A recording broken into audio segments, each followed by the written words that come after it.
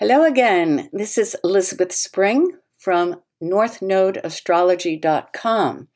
And today we're going to be going deeper into exploring the nodes. And this is not the episode to listen to if you are a newbie and just getting started on understanding them. But for many of you out there who have been working with the nodes, these are just the questions that you're asking. I'm specifically going to be looking at today what happens when the sun sign and the south node are the same, and what about the reversed nodes in the signs and the houses. So stay with me and we'll get to it just now.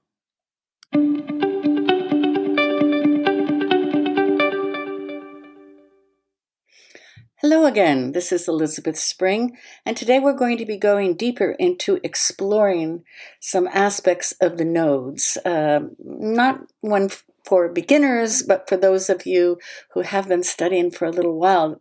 These are some of the questions you have. What about the sun sign and the south node being in the same sign? And what about reversed nodes in houses and signs? Okay, so I think you have to remember in every karmic node, and in fact in every planet, there is a story there that reflects an ambivalence or polarity that exists within us. The nodes in particular need to be understood as both problem and solution to the problem, as the disease and the medicine to cure the disease. The south node is a statement about your soul's evolutionary situation, either in a former life or earlier in this one, as you know, and the north node is a formula or a good suggestion for how to advance beyond it. Vive la différence. Okay, so here's an interesting letter to me that expands on that and brings in a curious situation. Dear Elizabeth, your writings on the north nodes are the best I've found. Thank you. My question is this. My north node is in Gemini, 4th house, south node in Sagittarius, 10th house. My midheaven is in Sagittarius, 10th house. So if my south node represents things to move away from, but my midheaven is in the same sign as my south node, which is my career path, how do you recommend managing both? I feel torn. How can I consciously move away from south node tendencies that are outworn and yet still play up my midheaven potential? Thanks so much. Signed, Karen. This question is important and similar to the question if my sun sign and south node sign are in the same sign, how can I understand this? The key here to see that the difference between a high expression of a planet's energies and a lower reactive expression of the negative aspects of that sign. In fact, all these situations underline the importance of making conscious efforts to reach for the highest octave of expression of the sign. It doesn't matter if we bring in the midheaven or any other piece of information, it still works the same. What is the high expression of that sign? Use it. What is the low expression of that sign? Don't use it. So, with Sagittarius, for example, you want to keep the free-spirited, optimistic, communicative ability of that sign, but you'll want to move away from its tendency to speak before it thinks, the old foot and mouth disease, dogmatic thinking, sometimes disguised in a jovial manner, and a tendency to not see the multiplicity of truth and different points of view. Sagittarius loves to talk, teach, and travel. It needs, however, to keep its humility in the process. And as always, beware of not overdoing with all Sagittarian placements. So that is an idea about that one. How about the reversed nodes in the signs and the houses? In other words, if you had North Node in Taurus in the 8th house, or the North Node in Aries in the 7th house. You see that? How do you understand your nodes when the direction they're pointing to by sign is the opposite of the direction they're pointing to by house? Good question. The short answer is that the sign describes the kind of behavior and attitude that is optimal to use, and the house describes the particular area of life or where this behavior and attitude is going to find its greatest impact. And it's important to realize that the nodes are always on a polar axis with the signs and houses always opposite each other. So when they're reversed, it calls for a more subtle understanding of the dynamic. People and their charts are complex and sometimes seemingly paradoxical.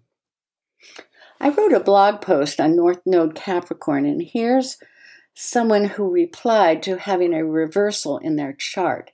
He has the North Node in Capricorn, but in the 4th house, Capricorn's opposite sign naturally, with the South Node in the 10th house, which normally rules its opposite sign.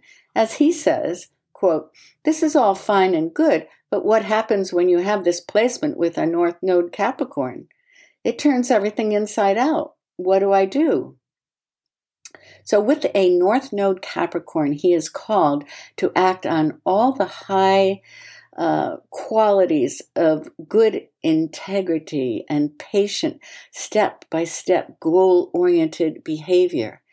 He's called to move away from the lower octave description of his South Node in Cancer. That is, moving away from fluctuating, moody, and fearful Cancerian qualities.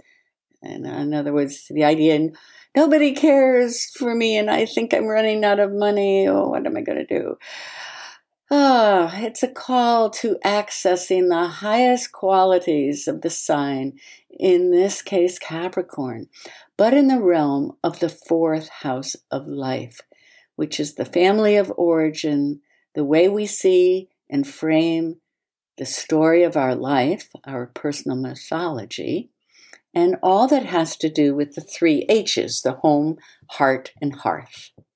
So somewhere in that area of his life, of home, heart, and hearth, he's called upon to be a guiding person of integrity, the one who sets the goals and integrity of the home, who moves patiently to set realistic goals within the family for himself and others, and the one who can frame his life story in terms of what was actually done in spite of difficulties and outcome.